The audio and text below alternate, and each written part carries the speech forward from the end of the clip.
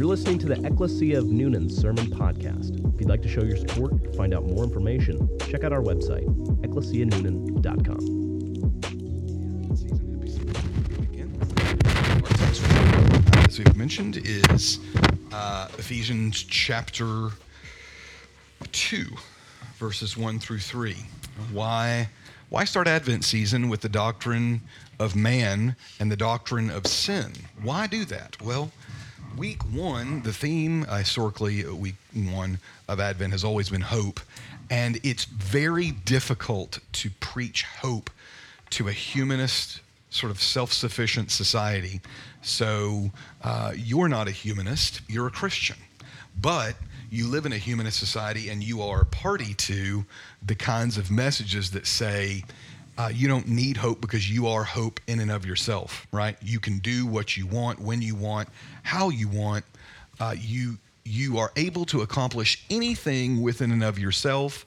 You need nothing. Certainly, you don't need hope for sin, because what's that, right? And so the goal today is to put us into a place where at the end or the middle or the beginning of the sermon, we can truly look and say, quote, we've lost our faith in humanity, right? That's the goal. Now that's a terrible thing. As a matter of fact, there's probably no greater offense than to make the goal of a lecture for you to lose your faith in humanity, right? But as far as humanity separate from Christ, that's certainly the goal today. And I hope it sets you on a path of hope. And I hope it sets you on a path of celebrating this festival, this Advent season. So just to reiterate what the practice of Advent is, as some of you were raised doing it, others were not, we are to celebrate Christ in Christian festival, specifically the coming of our Lord, while also participating in a shadow festival. Everyone say shadow festival. Shadow festival. And the shadow festival is, pardon identifications, shadow festival is the final coming of our Lord to judge and to save. So we're not just saying we're celebrating Jesus coming in a manger. We're actually celebrating and anticipating both comings at the same time. That's the goal. That's what the Latin word Adventus infers, that there's a coming, right? So here's a summary description in terms of what it is that we're doing during this time. If you're taking notes, expectant waiting, you can write that down. Expectant waiting. Hopeful anticipation. Expectant waiting. Hopeful anticipation. And lastly is joyful preparation.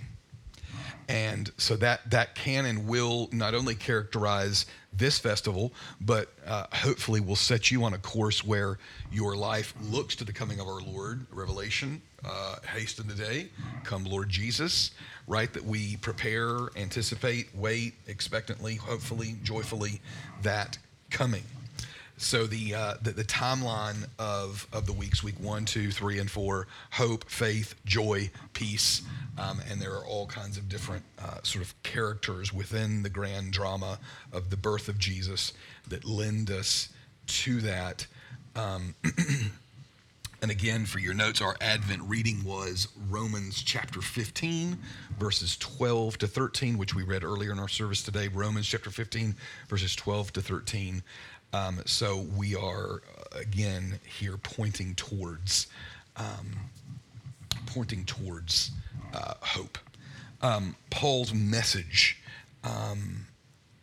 is so timely for us today, because now more than ever, the spirit of Christmas is not the spirit of Christ.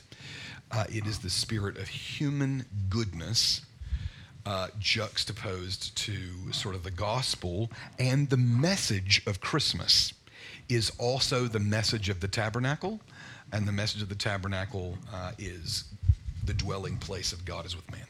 Okay, so you must remember this, right? The dwelling place of God is with man. All right, here we go. Point 1, verse 1, chapter 2 is dead in sin. Dead in sin. That's the goal there, right?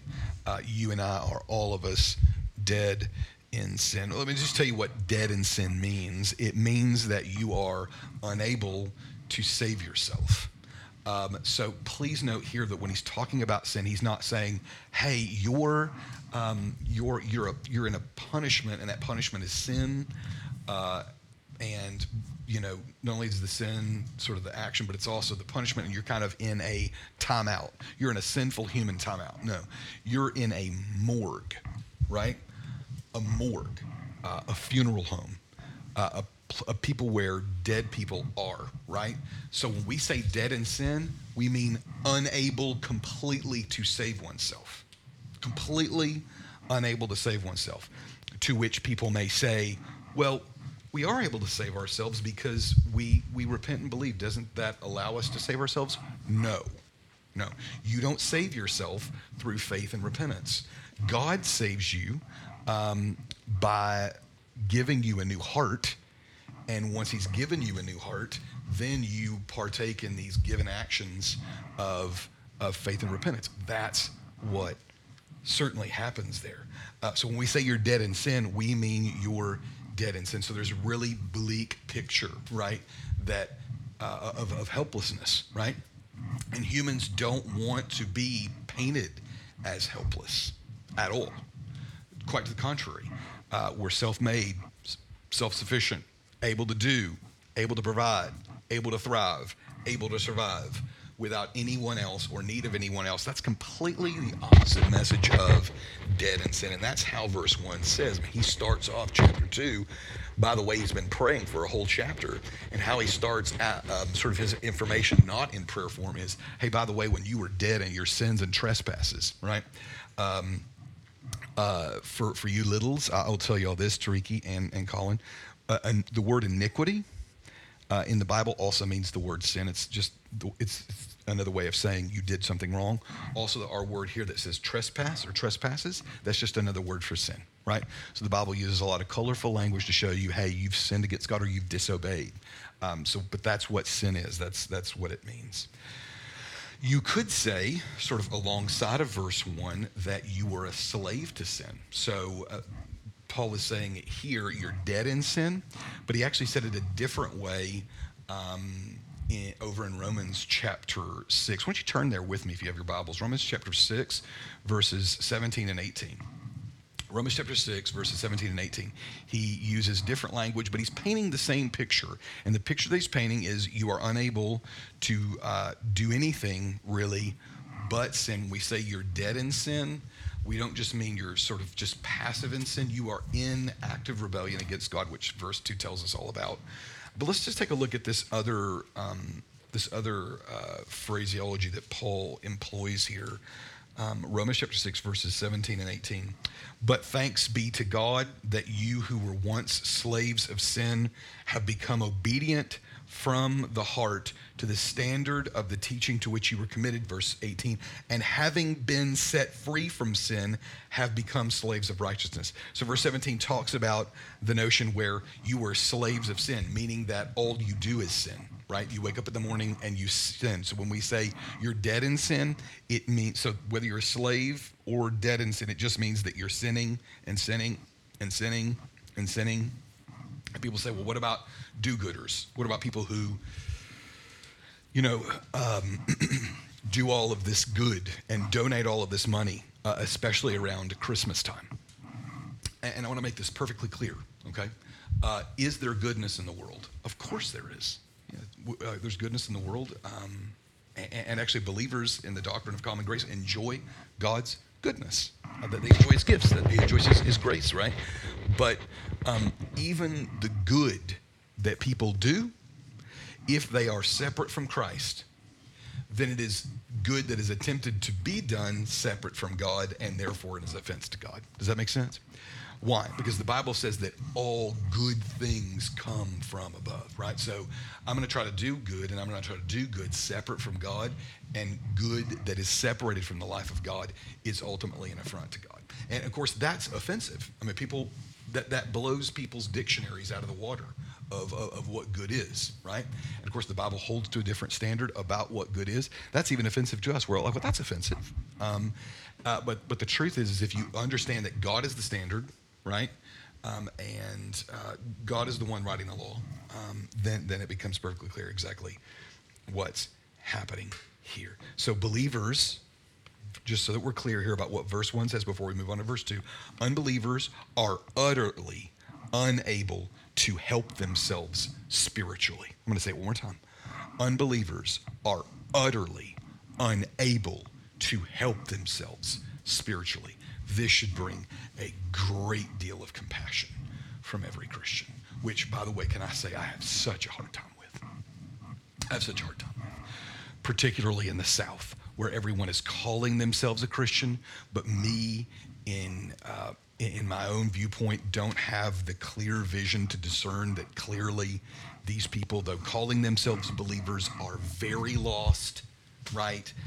And because they're professing to be a Christian, I immediately become angry at them when clearly their lives are utterly dominated night and day, month after month, year after year of nothing but sin, right? They are reflecting a dominion, and the dominion that they are reflecting is not one of the rule of God, right? And so this is difficult, but it is a great place Monday morning to walk into your work and realize, man, sinners are unable to help themselves spiritually, and I should be kind and generous and gracious, and I should pray and seek to be light to people who are unbelievers around me. That's what I should seek to do. Here's verse 2. So the point of verse 1 in your notes was dead in sin. The point of verse 2 for note takers is active rebellion against God. So verse 2, active rebellion against God. Active just means you're working, right? You're not passive, you're not sitting, but you're working, right? So can you be dead in your sin, unable to save yourself and unable to help yourself spiritually, and still rebel against God? Yes, you can. So verse 2 is active rebellion against God. Colin, you or TT want to define what the word rebellion means? What does it mean to rebel? If you rebel? Rebellion? Rebellion means that, she's like, I don't know what rebellion is. I know nothing about that. Rebel? I know rebel. You think? Oh, we're going to have a good daddy-daughter talk after service. Praise God. Okay, so rebellion or rebel is someone who comes up against another individual, right? So a rebel is someone who comes up against another. So if you're a rebellion is this whole way of life, right? This whole course of life that comes up against God. So active rebellion against God. This is how verse 2 puts it. Verse 2 calls it the course of the world being disobedience, right? So they kind of put it in a different way. The course of the world is disobedience. That's what verse 2 says. Our point simply says active disobedience or rebellion against God. Verse 2 says, here in your Bibles, in which you once walked following the course of this world. What's the course of the world? The course of the world is being dead in sin, being slaves to sin, but at the same time being actively rebellious against God, unable to help oneself spiritually, following the prince of the power of the air, the spirit that is now at work in the sons of disobedience. Boy, that's a bleak verse, isn't it, right? So it's showing someone who's dead in sin, who is enslaved to sin, and not only that, but someone who is active in their rebellion against God. So they're following the course of the world. They're following their own flesh, and here it gets down to brass tacks, and it just says there's another outside force that's coming in there, and that is the work of the devil. Now, here's the thing. You all know what the doctrine of the Trinity is, Father, Son, and Holy Spirit. Luther, in his sort of treatises, made it very clear what he thought was a very unholy trifecta, right? Not a Trinity, but an unholy trifecta, or an unholy three. And that, the ultimate unholy three to him was the flesh, okay? And the flesh is just your sinful heart, okay? Number two, the world, or in this case, the course of the world, okay? So the flesh, which is your sinful heart, number one. The world, which is the course of this world here. And then number three, the devil, okay? Or the forces of evil. And so these three are sort of what's in in view here. So if you can imagine someone who's completely unable to help themselves, picture this. Here's an unbeliever who's completely unable to help themselves spiritually. They're completely dead in sin. They're in active rebellion against God by their own nature. And yet, in addition to all of that, they have a spirit by which is driving the course of their life. And the spirit that is driving the course of their life is, in fact, this very spirit of Antichrist, right? It is the spirit of evil, particularly it's embodied here and personified in Satan himself, right? Or as Paul says, the prince of the power of the air. Now here's the problem, friends. The problem is that most humans don't believe that they are disobeying. Most humans believe that they are basically good. Heads up, right? Heads up. Most of our friends, most of our acquaintances, any enemies that we may have, whoever they may be, friends and relatives, people that we will never meet, the general rule of thumb is this: people are basically good. These verses are a complete affront to that. Complete. And yet, while we would sit here and shake our heads today, what is it that gives us most grief in life and in the workplace? Our expectation that those lost people should be good. Now, so does that make sense? Now, I'm preaching to the choir. I should be sitting right next to you with a finger in my face, right, going, hey, what's wrong, right? Because I also believe that. I believe, or at least I don't believe that people are basically good, but when I go to work, I believe that those people should basically be good, and I become very, very, very upset when they're not. Like, really upset. Because I put my hope in my own ease and convenience, and that's only going to happen if they're good, or whatever I say good is that particular moment of my day, right? And these people are dominated by sin, completely unable to save themselves. And this is what's really interesting. He starts off the verse 1, and he says, and you were dead. You were dead. And here's the vocabulary of verse 2, in which you once walked, right? So he's trying to paint a picture of what humanity looks like while also tying them to it and saying, hey, this is from whence you came, right? This was you. This is what this all looked like. So when we say depravity or any kind of doctrine of sin, we have to talk about being inclined to sin. We have to talk about being wicked. Of course, our world doesn't believe this because we don't believe in any kind of moral standard. We surely don't believe in any kind of cosmic moral standard. We hardly believe in a physical one, right? So we believe that God's law is right? So the moral law of God is transcendent over time, and the covenants, by the way. And we believe that we are to order our lives by God's law, right? So that we start there with the Ten Commandments and the constituting of Israel. So again, let me just reiterate this so that you don't forget. Paul's goal in writing the church of Ephesus was to encourage the people. It was not to depress them. It was not to bring them down. But it was to help the believer and put their hope in the right place, namely in God, and not put it in the human heart.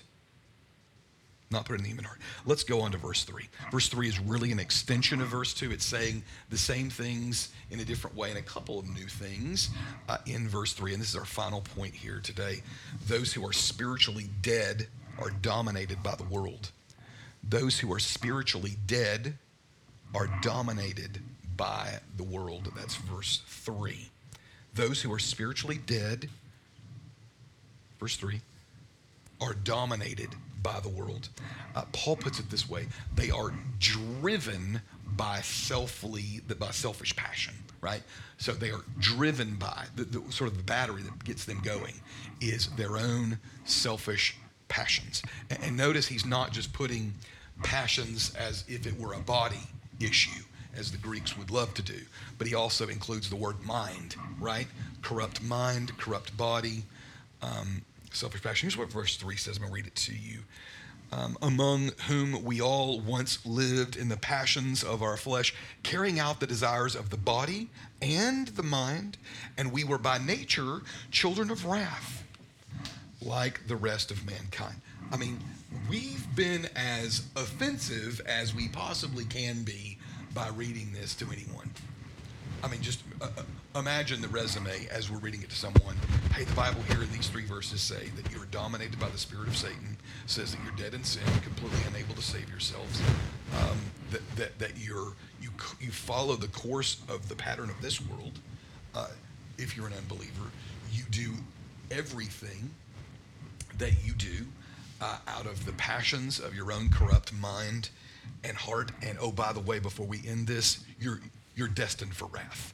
So much so that your identity is wrapped up in it and you're called a child of wrath. It doesn't get any more offensive than this, right? I mean, this is verbal abuse in 21st century America. Verses 1 through 3 constitute libel, right? Real offense. And yet, you and I look at it as God's revealed truth, right?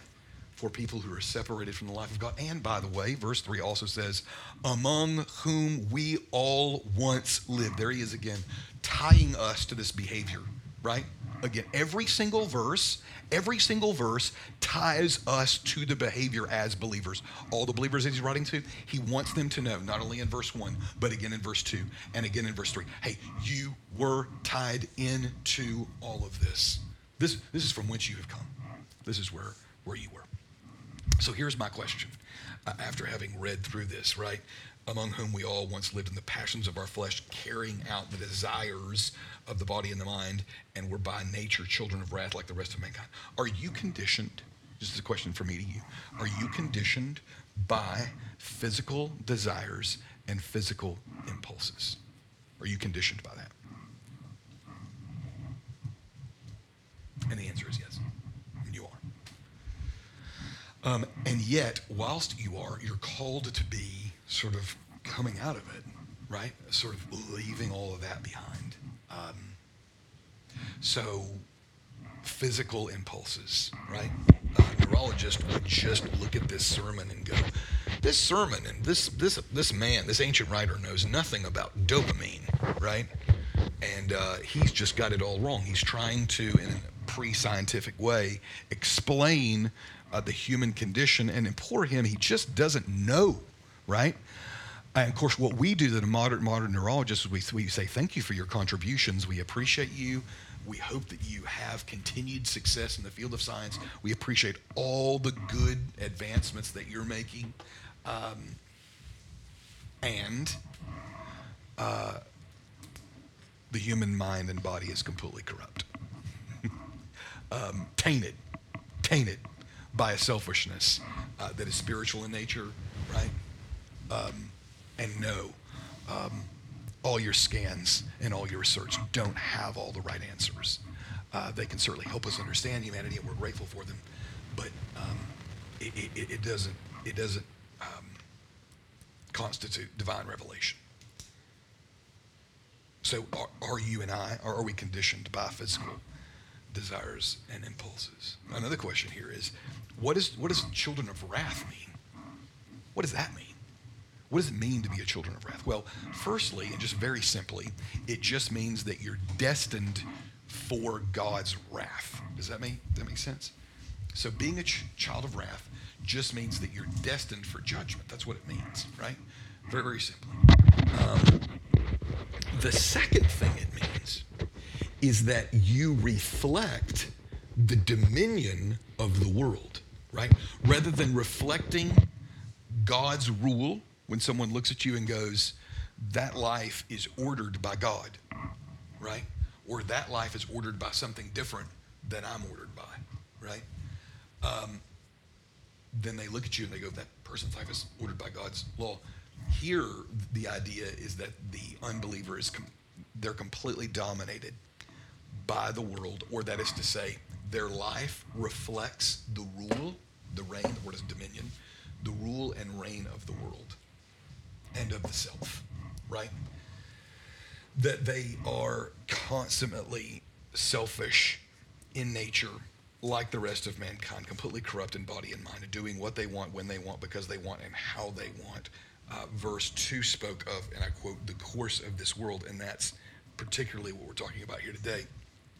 Our culture, listen to me, our culture believes that desires that come into the mind, desires which, by the way, we're talking about here today, desires that come into the mind, or aspirations that come into the mind, or dreams that come into the mind, are all of them given by God, or an equivalent. Does that make sense? Every desire, so the culture at large, right? The culture at large believes that our dreams and our desires, these desires are all God-given. And yet when we look at some of our basest feelings, our basest dreams, our basest desires, what do we see about those? They can become very selfish. Some of you experience that in your own life, from an outside source, or from your own life. Over this Thanksgiving holiday. So really fun, aren't you? Right? And yet when we look at some of our, when we look into the human heart, if that's what we're looking for, God-given gifts separated from God, what we can find are desires that are very destructive, desires that are very selfish. Some people naturally lie. Like they are prone to naturally not tell the truth. What about that? Right? Well, this is an impulse. This is a desire, right? This is something that's not sanctioned by God. And we think that everything that comes into us, every desire that comes into us is just what it means to be a human. We just need to go do that because that's what makes me a human. And yet, listen to me, when we see Jesus, when you get the opportunity to study the doctrine of the humanity of Jesus, you learn so many wonderful things. And one of the things that you learn when you study the doctrine of the humanity of Jesus is that Jesus is the perfect human. And humanity, perfectly expressed, is always self-sacrificing in nature. That's what the perfect human looks like. The perfect human looks selfless. The perfect human does thrive, does enjoy things in life, right? Goodness, gifts that God gives, right? That are not at the expense of others. But what it means to be perfectly human, if we're looking at Jesus, and we have to, because that's the only way we can see the perfect human, is someone who is self-sacrificing. That's what it means to be everything that a child of wrath is not. That's what it means to be a Christian. What it means to be a Christian is to, as my wife likes to use, to the phrase via dolorosa, right? To follow down this way of great sacrifice, this road of Christian sacrifice. This is what it means to be a Christian, which is quite the opposite from among whom we all once lived in the passions of our own flesh, carrying out the desires of body and mind, and were by nature children of wrath, like the rest of mankind. Let me ask you a question.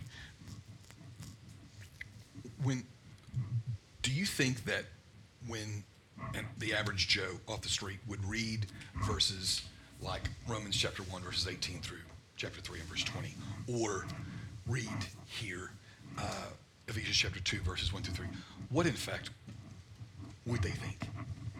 Would they just look at this as, this is just nonsense? Like this is mythological. This is all just nonsense, complete nonsense. I don't believe it is. I think they probably would too. And so what happens is people think that ultimately they are going in the right direction, don't they? People separated from the life of God look at God's revelation or truth about humanity and say, well, that's just wrong.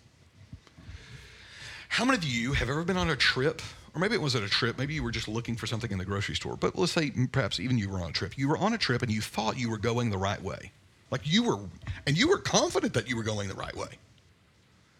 And you went that way for a long time until you realized I was completely wrong. Like all of my confidence was misplaced. I thought I was going in the right direction, but I ended up somewhere completely in the wrong way. Some of you have gotten really specific memories about how that looks like, right? Or those funny stories that go along with them. And just like those funny stories, just like that wrong direction, just like that misplaced confidence, people who are dead, listen to me, people who are dead in sin, who are separated from the life of God, are very, very confident in where they are going, and they are still heading the wrong direction.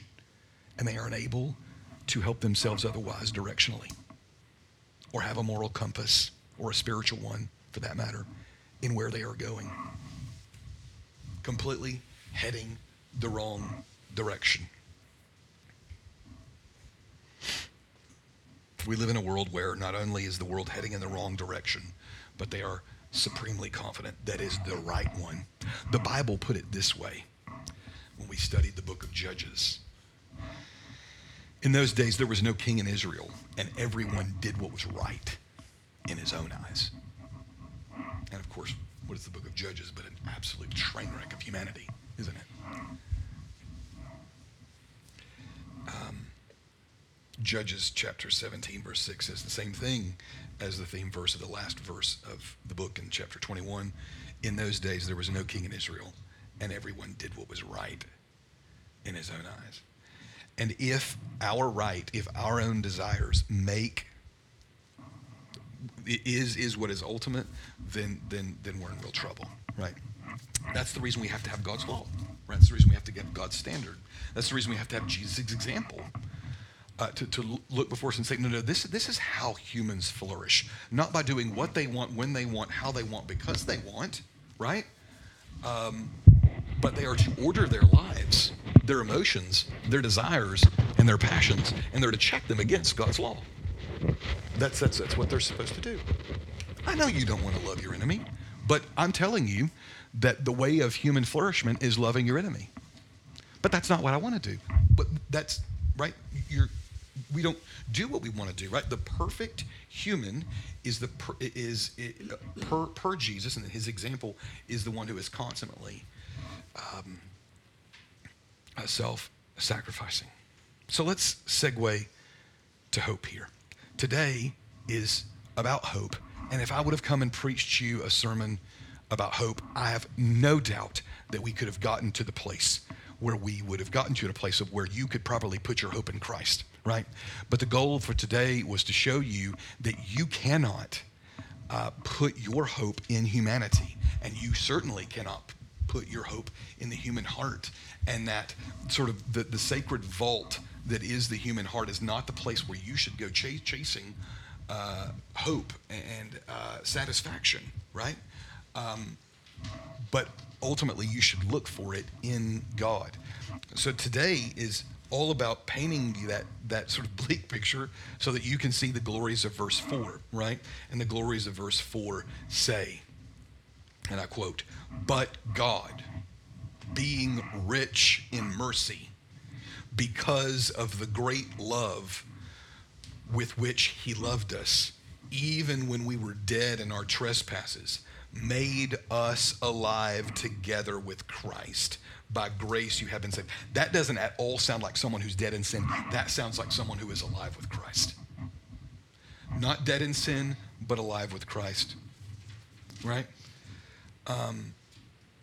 Not enslaved to sin, but have been completely delivered and rescued out of it. But God, being rich in mercy, because of the great love with which he loved us, even when you were dead in your sin and your trespasses, made us alive together with Christ. By grace you have been saved. So what is it that we're celebrating here? What is this coming, this incarnation of Christ that we're celebrating, while also celebrating and looking forward to the future hope of Jesus coming back again at the end of all things? It is that kind of hope is found here in Romans chapter 15, which is our opening Advent reading, which I'll close here with us today. Romans chapter 15, verses 12 through 13. "And again, Isaiah says, the root of Jesse will come, even he who arises to rule the Gentiles. In him will the Gentiles hope. And may the God of hope fill you with all joy and peace in believing," that's faith, "so that by the power of the Holy Spirit you may abound in hope." You may abound in hope. A recent study was done on what does it take for someone to live the longest life, right? Because all these studies are always coming up, and every month we get a new one. A study was done in South America, and if you take 2 naps a day, then you're going to live to be at least 100 or whatever it is, right? And so there's always these new things that are coming out.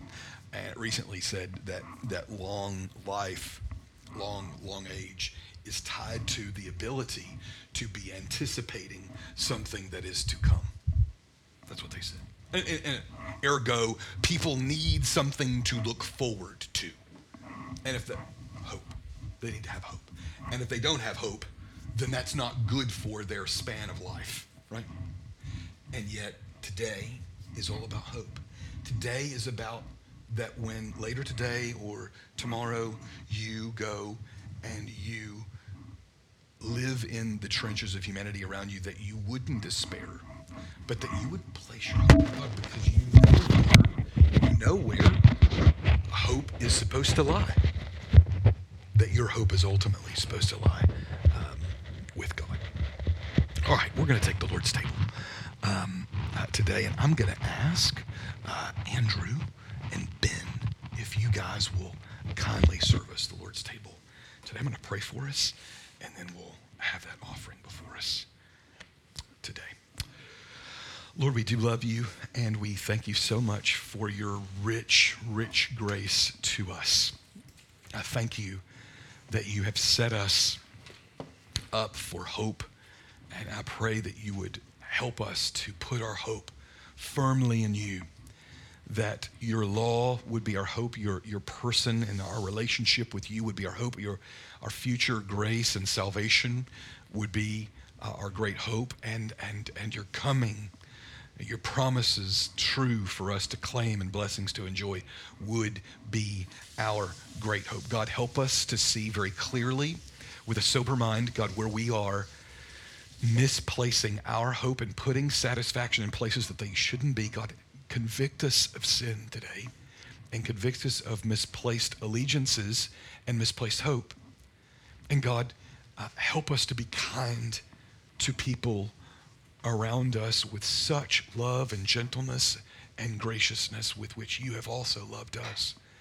Thank you for the grace that we see, that we pray for today, that we see in this table as we come to eat the gospel today and understand all of the beauty that we enjoy in it. And we pray all these things in Jesus' good name. Amen. You're free to take the Lord's table. Thanks for listening to the Ecclesia of Newnan Sermon Podcast.